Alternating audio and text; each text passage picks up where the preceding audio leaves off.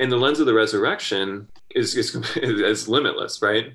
Because politics, socio, like cultural, changes, entertainment, like none of these things can save me from death, right? Mm. And they're never explicit in that promise, but very implicitly, that's kind of what they're saying. But only the lens of the resurrection has the audacity to just say, yeah, I'm I'm more powerful than even death, and we have extreme evidence of that in Jesus Christ. Welcome to Stories from the Street. I'm Brian. Thank you for joining us today. In this podcast, we're going to interview Father Michael Bremer.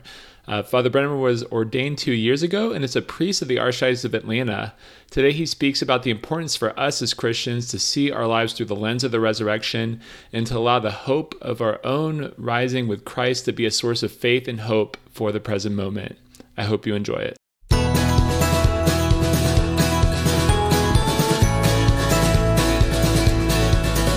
me joy in the morning. And now we're just very grateful to have on friend and priest, Father Michael Bremer. Father, thanks for coming on with us. Yeah, thank you again for having me. Yeah, I think the best way to introduce you is if we could reincarnate the spirit of St. Thomas Aquinas and his knowledge, like the devotion of St. Therese Lisieux, the basketball skills of Michael Jordan, and if that all those were in one person, maybe the bodybuilding of Arnold Schwarzenegger, you just have the whole. I was trying to think of guests who would be good to bring on, and I was like, okay, Father Bremer, people need to be introduced to you. So I'm grateful for you to come on with us today. Well, thank you. Yeah, Is that a good introduction? That's what you wrote. That's what you told me to say about you. So. Well, it's going to be incredibly hard to live up to that now, but I'll give it a shot. It's so good to have you here, Father. Thank you. And I hope those that are been listening, they'll stick around because this will be a really nice interview with not a baby priest, because it's been more than a year, but just to hear whenever we can talk to priests and get their perspective on things, it's just beautiful. So thank you. Thank you for taking time out for us. Yeah. And for those who don't know, I was in the seminary for the Archdiocese of Atlanta for 3 years, and I was going to be in Father Bremer's class. So that's how we got to know each other. And even though we were both in the same diocese, we actually went to different seminaries, but we were still really good friends. And he is a great basketball player. So there is that. And we're both tall dudes. And so naturally, I don't know why, I bond with taller guys. I don't know why that is. Someone pointed that out to me one day. Why are all your friends tall? I'm like, I don't know. But anyways, Father Bremer, first, before we get into the topic, which we want to be able to speak about how we can see the world through the lens of the resurrection, I just wanted to give you a chance to talk about what it's been like to be a priest these past 2 years. What's your favorite part? Okay. Yeah. So I've been a priest since June 16th of 2018. So coming on 2 years. So my experience so far has been a little bit different than most priests. So right when I got ordained, I went back for another year of school. I don't know if you remember that, but yeah, I do remember that. Yeah. I was studying my STL, so it was a little bit strange being a priest and then going back into the pseudo seminary environment and having to learn all over again. But what that experience taught me was I love being in the parish the summer before, but then when I was taken out of that context and having to go back to school, God really invited me to consider the question is okay, well, you love what a priest does, but do you love who a priest is? And so for me, that was a very good learning experience. So fast forward a little bit, I get to St. Bridget last year in 2019. And my experience so far as being a priest has been a ton of learning. Wait, you had all the answers in seminary. What else could you possibly fit in there? I don't know. I must have been sleeping during that part. But yeah, so far it's been an incredibly humbling experience. And in a very real way. So I don't know if you remember, but people like to make the analogy between priesthood and marriage. Yeah. In marriage, you marry somebody and they're there to get you to heaven. It's not quite the same analogy with a priest, but in a very real way, one of the beautiful things I've come to realize is that my parishioners in a very real way are helping me get to heaven. They're very encouraging. They're incredibly loving, very affirming. And so that's probably been, my most favorite part about being a priest is the person-to-person interaction. Just getting to know parishioners, getting to go to their houses for dinner, getting to know families. It's been incredible. Yeah, you just jumped into this huge family of 4,000, or this huge parish of 4,000 families, and everyone gets to see you. And then I'm sure even in the course of years, it's hard to be able to get to know everybody that's there. Mm-hmm. Absolutely. So you've been at St. Bridget, you're just finishing up your first year there?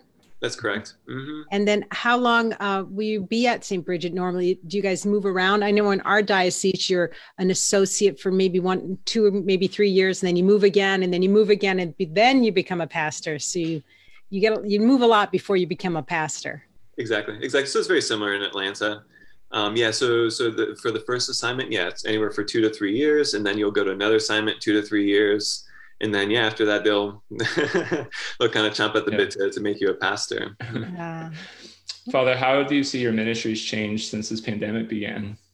Yeah, so I kind of mentioned there, my most favorite part about being a priest is like the person-to-person interaction, and so, golly, so when it started, starting to like ramp up there in early March. Like already we started to see like a lot of people being reluctant to come to church, rightly so. It's completely understandable. But I remember, so in Atlanta, the bishops made the decision the evening of March 16th. I'll probably never forget it. So March 16th is in the evening, they said, all right, we're going to suspend, masses until, at that time it was Palm Sunday. And so we have a 6:30 a.m. mass every weekday. So I was there in the morning, just in case people didn't get that email. And I had to say, we're the unthinkable has happened, and we have to suspend mass. And so there were a few people that showed up, and they were just kind of like, what? Like, and so like that's kind of been my experience. It's been incredibly surreal.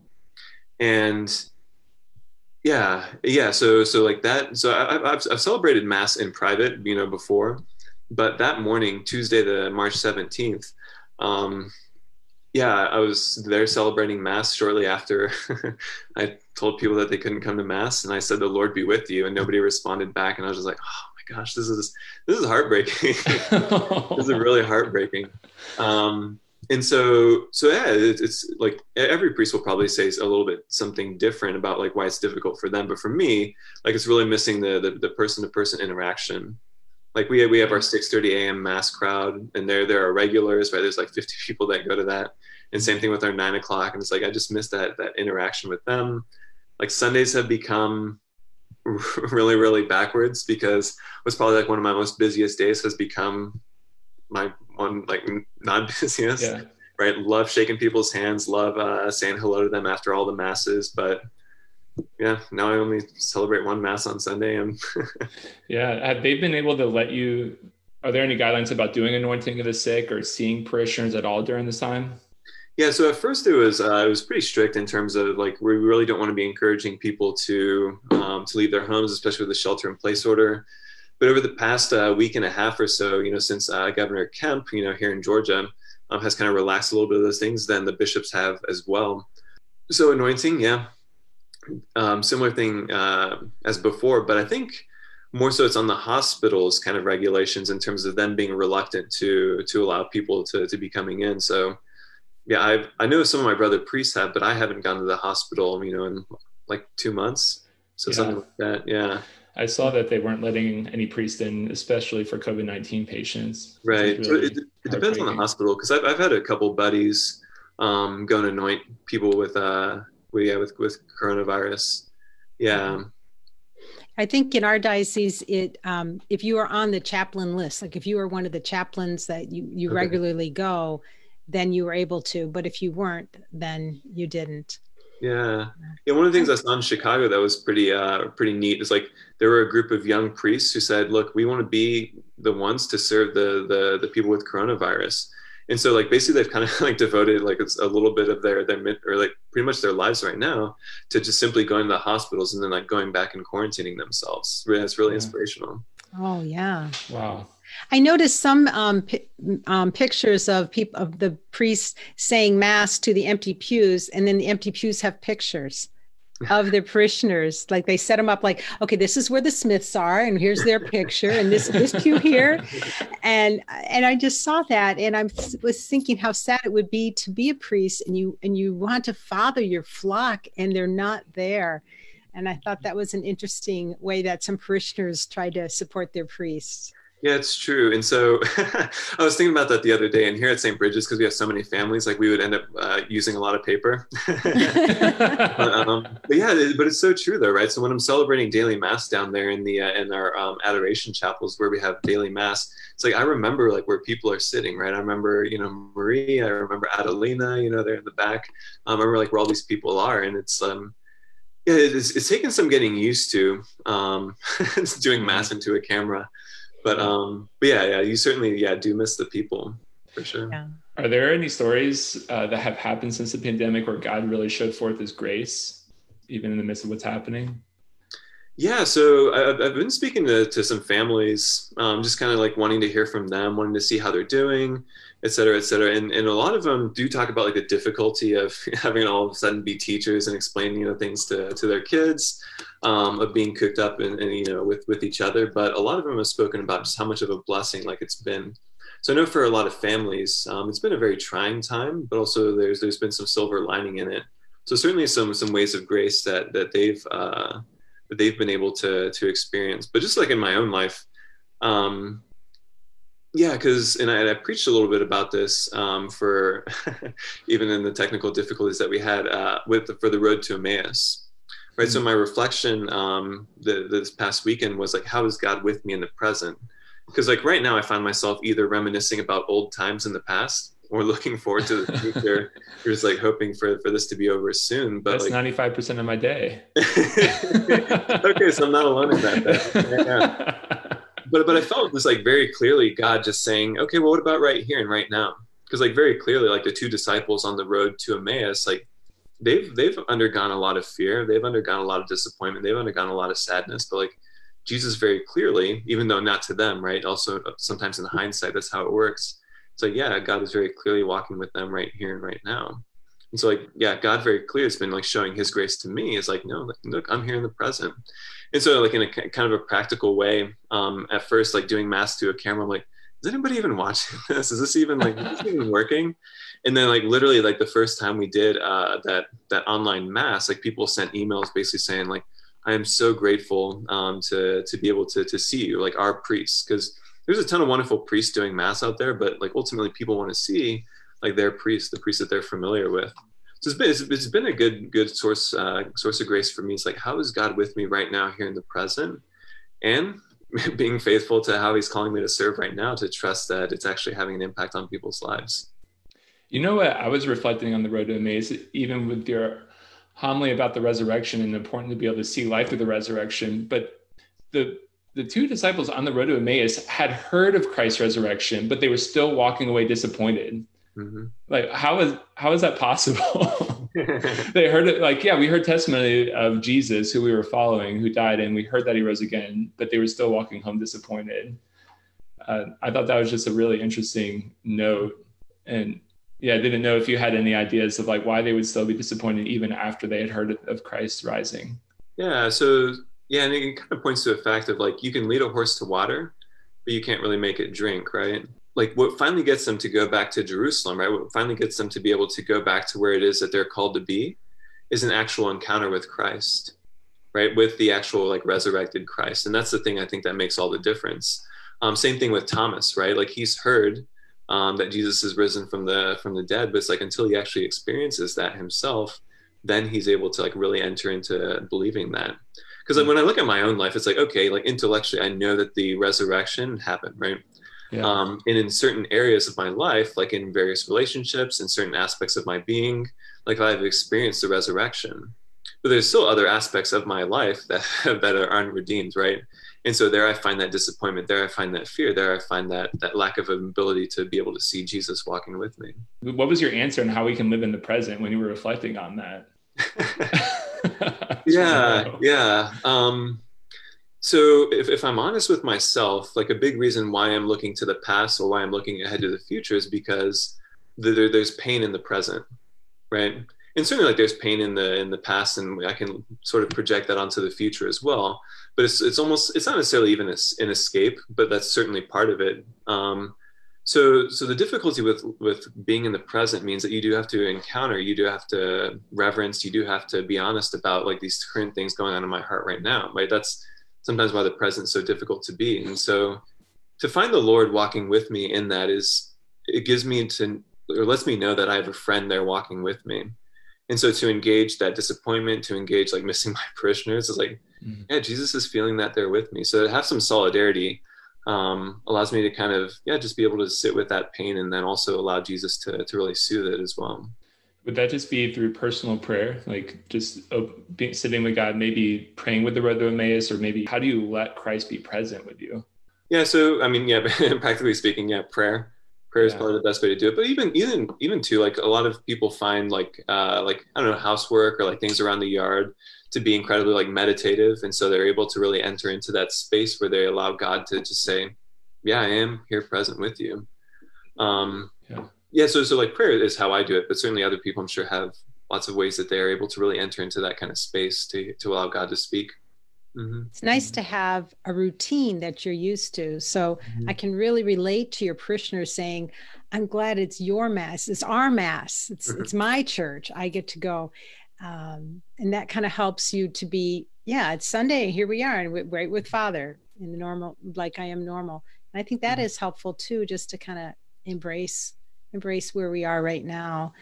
That routine, and what a blessing that you're able to do that for your parishioners. It is, and they've echoed the same thing, because like I'm nowhere near as good a preacher as like, Bishop Barron or like, Father Mike Schmitz or anything like that. Again, like people are just incredibly appreciative to be able to, hear me, because I do know them, right? They're familiar with me. I know their contacts, et cetera, et cetera. So also being able to see the parish that they know, also makes a difference as well. Mm-hmm. It does. I'm telling you, it makes so much of a difference. I've done that a couple of times just to go to my home parish, or I tend to church hop. So there's a couple of home parishes that I have, or to the priest that I know. And it just the familiarity there is so beautiful. It's very easy for anxiety. And like you said, looking back or looking forward to grip you and to pull yourself out of that, and to catch it when you find yourself going down that road, going down that rabbit hole and of fear, anxiety, or something, to catch it and bring yourself back to the present. And remember, Christ is with us right now. Yeah. And Father Bremer, you mentioned your preaching, and I did watch your preaching on Easter Sunday. And I remember you giving a message about how important it is that we as Christians be able to look at life through the lens of the resurrection. What did you mean by that? Yeah. So, so you can go to our YouTube page and check it out. But I had a little prop, right? So I had a few different like contact lenses that I had, because I basically provoked like that question by telling everybody the story about when I stubbed my toe. And it's kind of like a nonchalant sort of example of suffering, but it's sort of like good to have it like within that kind of framework of like disappointment, of fear, of just all the things that the resurrection kind of answers, right? So ultimately of pain. And I talked about at the beginning how there's lots of different ways that we can view our reality, right? There's lots of different lenses through which we can engage the world. I talked about a political lens. I talked about like a sociocultural lens. I talked about like an entertainment lens. And I'm sure that we can come up with a whole bunch more. But basically, like when I encounter reality, like how do I engage it? Like what is my hope? What is sort of like the framework? What's sort of the boundaries? What sort of like am I allowed to actually process in terms of like what it is that I'm viewing these things? And so I forget exactly what I said about it, but so say for instance, like my stubbed toe, right? If I'm viewing it through the lens of like a political kind of framework, well, basically how I solve my problem, how I view it, how I see the cause of the problem, right? My stubbed toe is going to be purely through a political lens, right? Similar thing with a sociocultural, similar thing with like an entertainment. I think specifically about the entertainment lens, I said, well, the reason why I have a stubbed toe is because, I don't know, X, Y, or Z, but the solution for healing my stubbed toe is to post about it on Instagram and soothe it with likes, right? Yeah. It's sort of like the lens by which I engage this type of disappointment and this type of suffering. But I noted that with each one of these lenses that we use, there's always some type of limit about how exactly I'm able to be healed by it. Like they're all good lenses to view reality through, but they're kind of limited, right? So I can post all I want about my suffering and get as many likes as I can, but like my suffering doesn't actually change with it, right? or think about like through a political lens. I don't know. Do you remember when they started doing that distracted drivers law that we had here in Georgia? Yeah. Yeah. Yeah. And so I love using that kind of as an example of like trying to like politicize like morality, right? Because like you can put these laws in place and they're good laws to have, right? But it doesn't really get at like what actually changes my reality. Because if a person's driving distracted or they're like not paying attention on the road, it's either because they're like anxious or they're bored, right? They're watching Netflix because they're bored, or they're, you know, trying to do a million things at the same time because they're anxious and running late. It's like a law doesn't have the power to actually change like the anxiety or the boredom in their heart, right? Only a person has the power to do that. So again, like a political lens is a good thing to be doing, but it's not the complete lens by which our realities actually change. And then, so I talked about this, the fact of like, okay, well, I can put these lenses away, but it turns out I'm actually left with a lens that's inherent to my nature as a human being, especially being baptized. And that's the lens of the resurrection, right? That's when it was given to me. And the lens of the resurrection is limitless, right? Because politics, like cultural, you know, changes, entertainment, like none of these things can save me from death, right?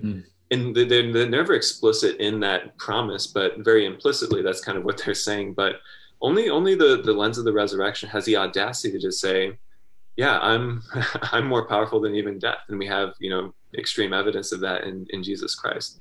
So whenever I look at my stubbed toe, it's like, okay, I might live with a stubbed toe the rest of my life, but that's okay, because that's not going to be the final end of it. Something will actually change with it. And so when we look at the resurrection, or life through the lens of the resurrection, it kind of gives meaning to everything. It's like, no, evil's not going to be the last word in it. I'm thinking of an analogy that's happening right now, or something that people are really experiencing right now, is maybe isolation and loneliness and fear. How is it that being able to look at the resurrection will be able to help us cope with that?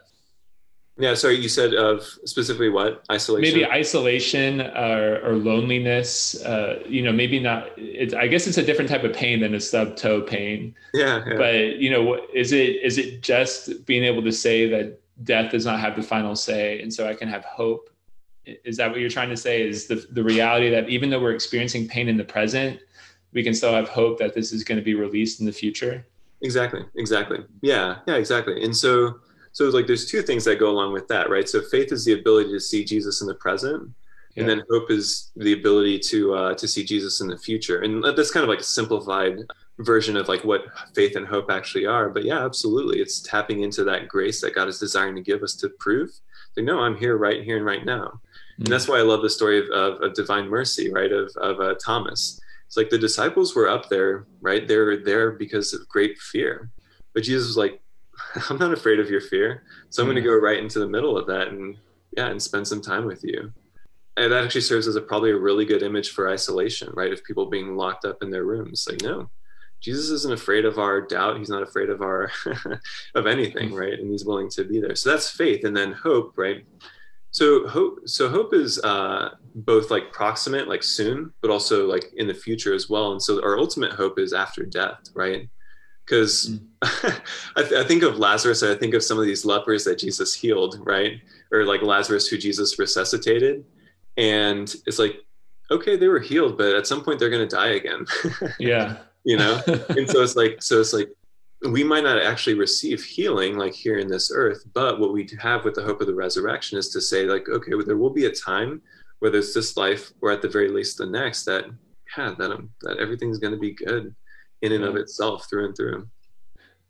You know what's powerful about that is, just as you're speaking, I'm thinking the lens of the resurrection, that the source of my hope is that it's one day going to be taken away. But I think what you're also trying to say is the fact that we believe in the resurrection brings power to the present moment. So inviting Jesus into this present pain, that it's not just something that like, okay, I have to endure this until, you know, I pass and we, through our baptism, through Christ, conquer death and gain eternal life and salvation with him. And it can help the pain that I'm experiencing right now. It's not just something for the future.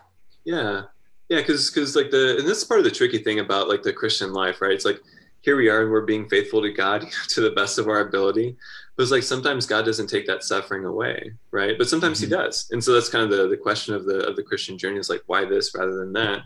But at the very least, what we have is somebody who's willing to be with us in the midst of our suffering, right? So loneliness is is kind of like the most ironic like thing in existence, because every single person, to one extent or another, has experienced loneliness. Like this very experience that we all share, like can't actually help us to be like within one another. But what Jesus shows, especially on the cross and in his death, he's like, no, he is willing to be able to be there. And so what's turned into a place of like solitude is actually turned into a place of like friendship with God. And all that sounds kind of abstract, right? And really nice and wonderful, but until we actually experience like Jesus being us with like being with us in the midst of that terrible suffering, then that can be life-changing. Yeah, I think that was going back to what I was just saying before. How do we invite him in the present? And you were just saying personal prayer, and maybe even finding other ways that might be meditative ways, such as gardening. Maybe that is a way that you can be able to see God and him come to you, even while you're doing something with your hands. Like that's okay, but you can still experience God's presence, and he can heal you through that. Yeah. And it takes a lot of practice too. So whenever we look at I've been absolutely enthralled by these, by the resurrection stories. Again, like kind of viewing it like as a changed person since I was last year in Easter, is that the kind of thing that's been really speaking to me is that when Jesus shows up to these people, I don't think, hardly anybody recognizes who he is, right? And so like what it shows to me is like, it takes practice to be able to see Jesus like this side of the resurrection. Jesus has to teach us a bunch about what it means to be able to see him. Again, kind of like an abstract kind of way to view it, but nevertheless, it's still pertinent to us, right? And learning how exactly to see Jesus in those places that we doubt that he might not be able to go. Amen. And it's beautiful. Last night we were talking about different ways to pray and different ways to become a saint indoors and in our webinar. And one of the things that we were talking about was how to do these little short prayers, little like text messages back and forth to God all day long, just to keep him part of every part of your day. You know, married couples tend to do that. They'll text each other all day long. Did you do this? Don't worry about that. I love you. This was this happened, or whatever. They're back and forth in that relationship. And that was one of the suggestions, whether it's a Jesus, I trust in you. Jesus, I trust in you. Thank you, Jesus. Help me now, Jesus. Or whatever. And whatever it is for you. Like sometimes I'll get a mantra going, in him I live and work. He lives and works and have my being, whatever it is.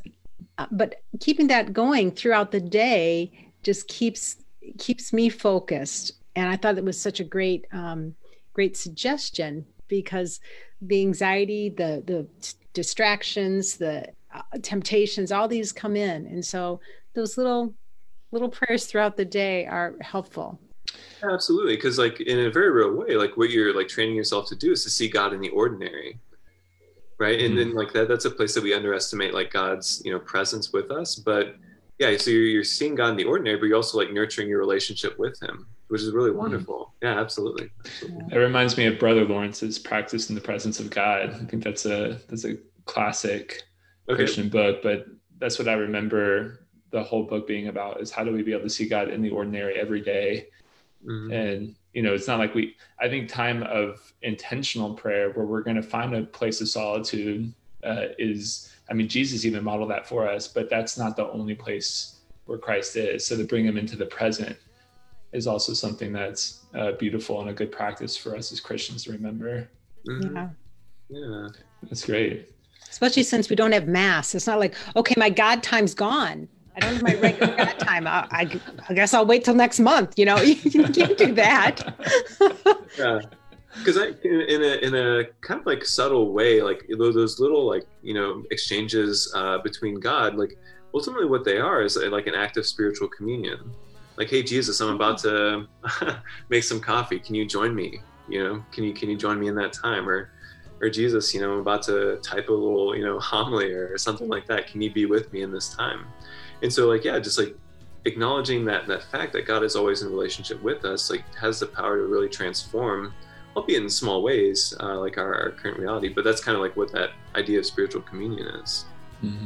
Father Bremer, thank you for just coming on with us and praying with us today, and just allowing us to be able to see how the importance of being able to find Christ in the present.